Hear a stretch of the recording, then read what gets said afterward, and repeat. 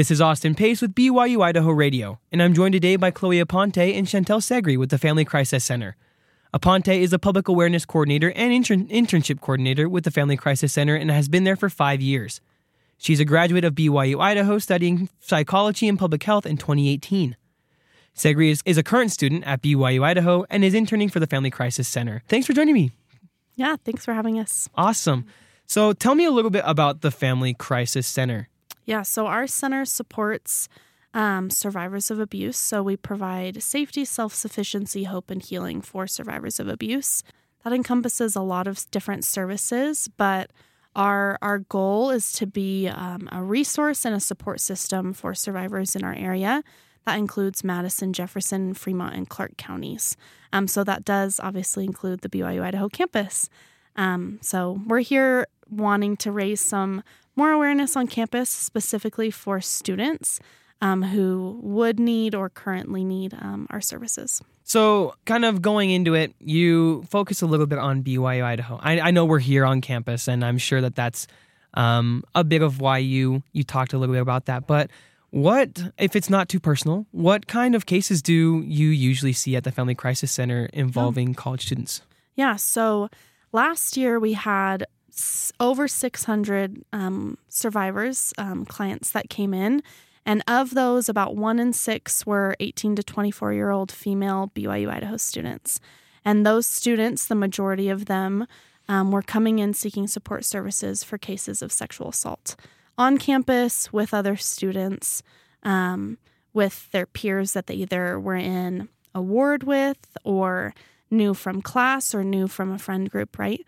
And people that they felt like they could trust. And then just a wide array of situations were happening, and they were being assaulted or harassed or abused in some way. And so why we focus and want to raise awareness on the BYU Idaho campus is just because obviously that's a very high prevalence. It's within our community, and so we're kind of that resource close by. And we hope to prevent as much abuse as possible, but our resources are also available when things do happen. Where can someone go for healing and support and services, but also someone to talk to about what's happened to them that isn't shrouded in guilt and shame. That's a really important part of healing, and that's what we aim to do at our center, is make sure that our clients know that no amount of behavior or previous choice warrants abuse, and that message is kind of that core message for our clients, and that can lead to a lot of real healing for them. When somebody comes into the health center and they're asking for help, what kind of help and services do you guys offer? Yeah, so we our main service is our advocacy team. And when somebody calls or comes in, we also have a 24-hour crisis line. So people can call 24 hours a day and receive those services.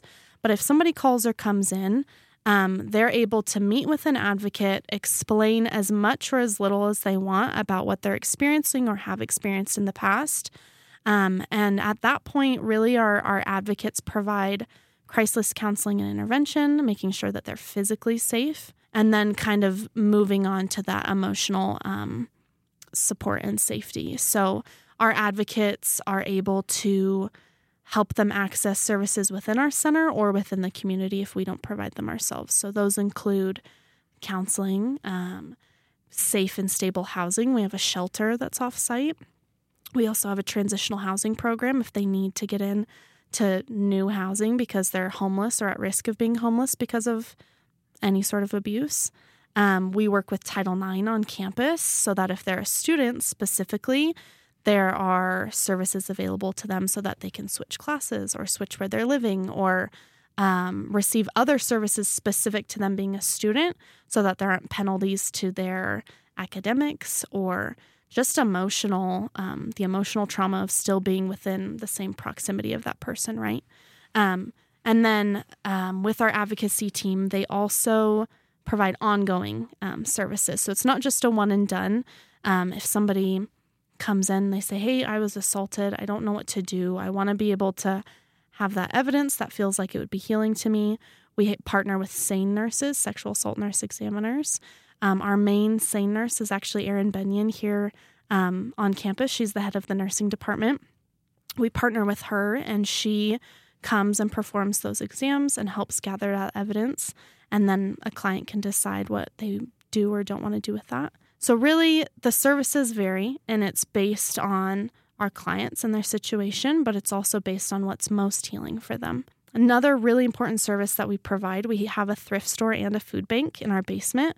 When you talk about Maslow's hierarchy of needs, right, those physical needs need to be met first. And so we're making sure that they are housed where they need to be housed. They have food, they have clothing, they have all those kind of basic things to live. And then we move on to that emotional healing. So they're able to shop for free in our thrift store and receive food every week as well. So everything for clients is free and confidential in our center. And I think that financial barrier is really important to take that away. And so that healing becomes less stressful and more of something that can happen naturally, not the pace that it needs to for that person. So you studied psychology and public health here at BYU, Idaho. While you were studying here, did you know that this was the route that you're going to take professionally?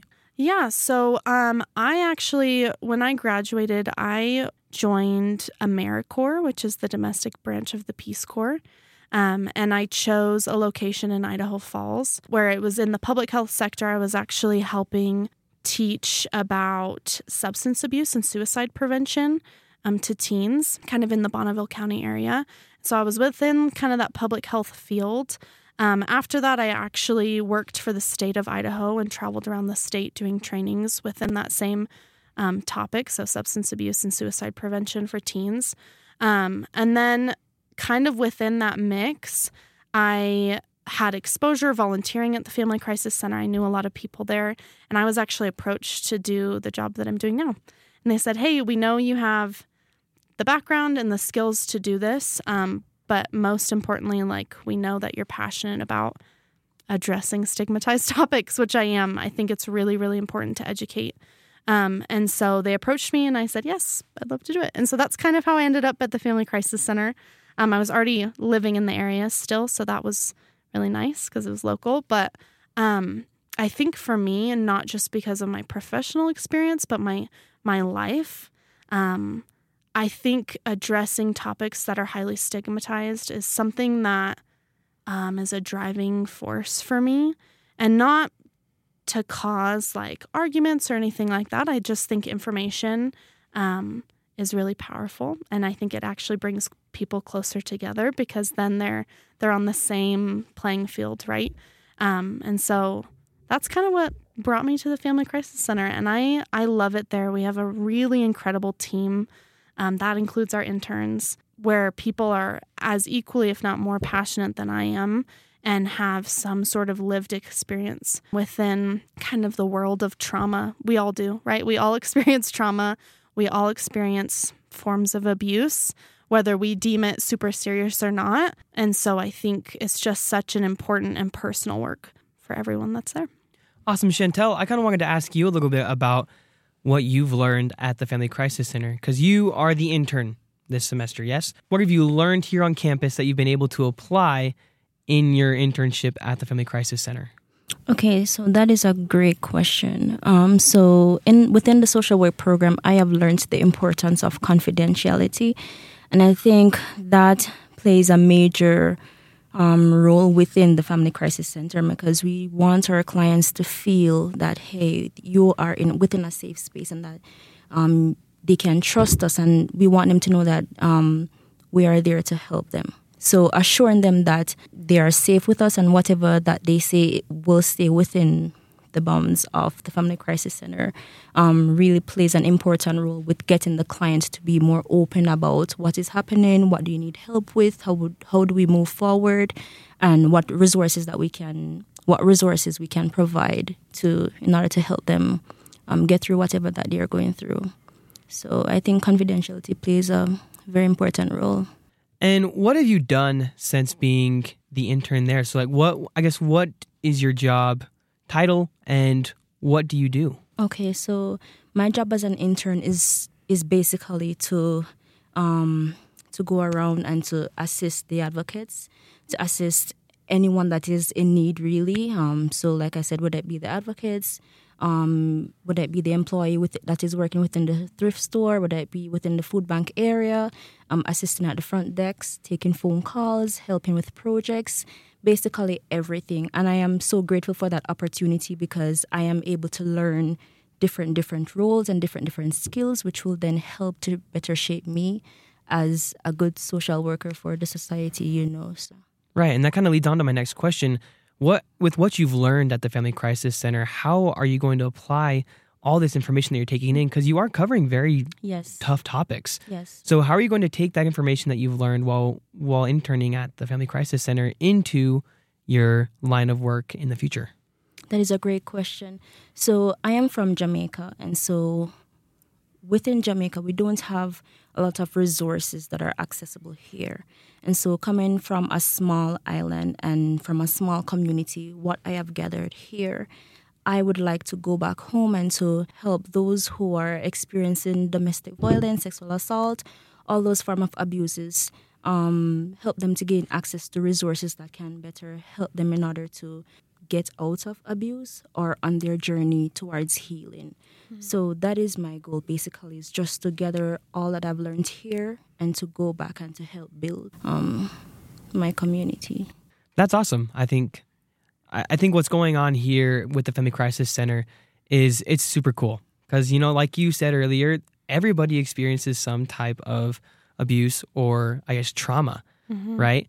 Teaching other people how to help others deal with that trauma in a correct and healthy way, I think it's really awesome. It's really just bettering the world. Like you say, you're going to be taking that back to Jamaica. Yeah. That's awesome. You'll be doing so much good. So how has the involvement of the community and students really helped spread awareness for the Family Crisis Center? Yeah, great question. I think why I love coming on campus specifically and talking with students is that our student population is very diverse.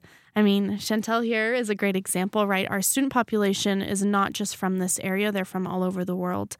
And if we're able to empower our individual community members to be more educated on the topics of abuse and what they are and what healthy relationships look like and what consent is and what resources are available and how you can support yourself or people in your life when abuse does occur, I think if people feel empowered with information, those people become change makers within their own communities. And you said it perfectly, Chantel. Like, you're going back to your home, back to your own community, and you're taking that information and you're taking that desire to support the people in your life that you already care about. And that's really what it's all about for me, not just as a professional, but as a person, right? Like, I would hope that my child, any of my children, grow up knowing what abuse is, how they can help prevent it, how they can support other people and themselves. Like, information is empowering. And so I think if our community is empowered with information, I think it helps prevent a lot of abuse. That's really a preventative measure, a huge one. I think it also creates a culture of not tolerating abuse, which would be awesome. That's like the overarching goal of what our center does, right? Like, yes, our mission is to support survivors, but our overarching mission and goal is a world free of abuse. And will that ever happen? I don't know, but I do believe that individuals can make a really big difference. And so I think when there's so much diversity, we celebrate that, and we want people to be able to feel like their voice in making change does matter. And so I don't know. I like connecting with the students for that specific reason. And I know it's really hard sometimes for students because, we're teenagers. We're teenagers getting ready to get into adulthood, and we're just trying to figure out life. Yeah. Yes. So what advice do you give those students who are feeling kind of scared or are dealing with that trauma? What advice would you give them, and where should they go to receive this help? Yeah. So I'll give my perspective, and I'd like you to kind of speak as well to that. But I think when somebody is experiencing trauma, specifically any form of abuse, it feels very isolating. And if you're a student any student, I mean, you're new to being a college student, you're new to living away from your own family or people that you're familiar with, or maybe it's a different culture, a different language, right? There can be a number of barriers. I think when somebody experiences that, I think the best thing that you can do is to get to know what resources are available in your community. So we're obviously not the only one. We partner with a lot of community agencies.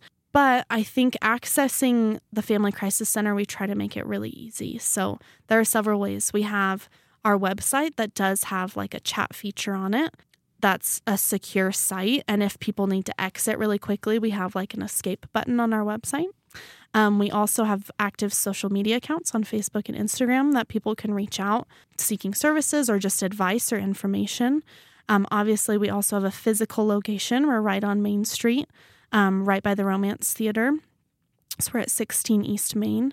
And then, like I mentioned before, we also have a 24-hour crisis line. So if somebody's calling outside of our business hours, they will be speaking with one of our trained volunteer advocates. And they're able to receive those support services no matter what time of day. Abuse doesn't really have, a constricted timeline. And so we try and make sure that any avenue that people are comfortable using, they're able to come in.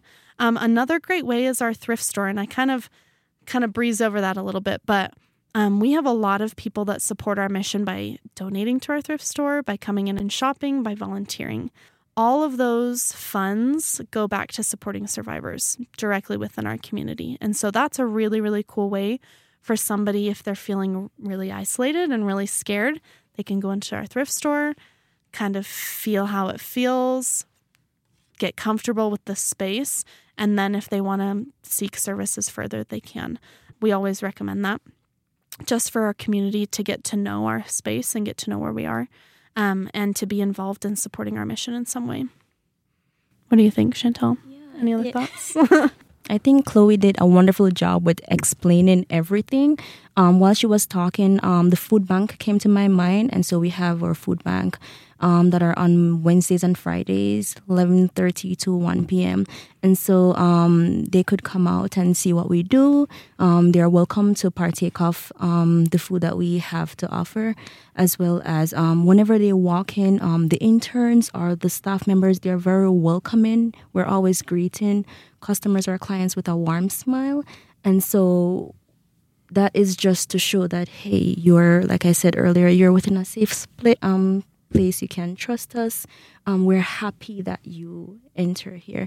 And whenever they come in, we're always saying, welcome. Or when they're there, or whenever they're leaving, we're always saying, thank you for stopping by. So we try to show that we're happy that they walk in, and we're so grateful that they stop by, because a lot of times I'll be at the front desk and I'll see people walking by and they just saw like the sign, and then they will just turn around and just come back in. And so to see them walking through that door and having that opportunity to greet them, that is just a great opportunity. And yeah, just to see the smiles on their faces when we say, hey, welcome in and thanks for stopping by, mm-hmm. I'm pretty sure it makes a difference. Mm-hmm.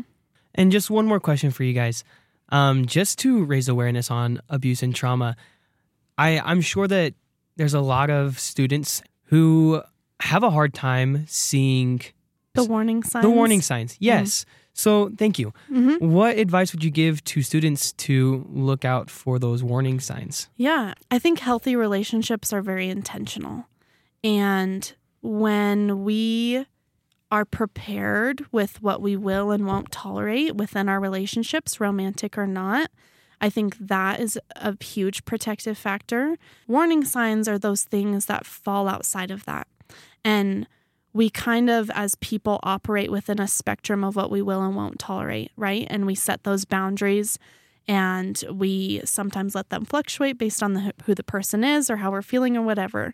I think something that's super important with warning signs, specifically for abuse, is that we are creating boundaries within our own behavior, not just of ourselves, but of the behavior that we will tolerate from other people. And that's so, so important, because we can't take responsibility for other people's behavior. And certainly survivors are not to blame for any sort of victimization that they are experiencing. And I want that to be super clear. But I do believe that it's a protective factor for people all people, that we all can decide what behavior we will and won't tolerate. Those warning signs can just be the way that they talk to the people around them, the way that they treat them. That can be a difference in behavior from when you first knew them and now that your relationship is getting more serious.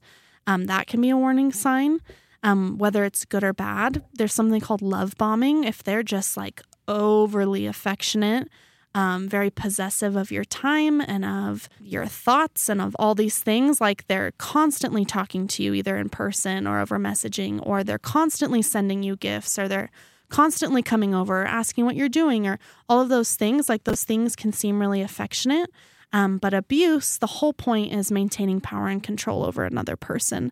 And so we have to think about those warning signs as like, this is nice, but it might make me feel a little bit uncomfortable. And whatever boundary you've set, stick to that boundary. I think that's a really great way to protect yourself.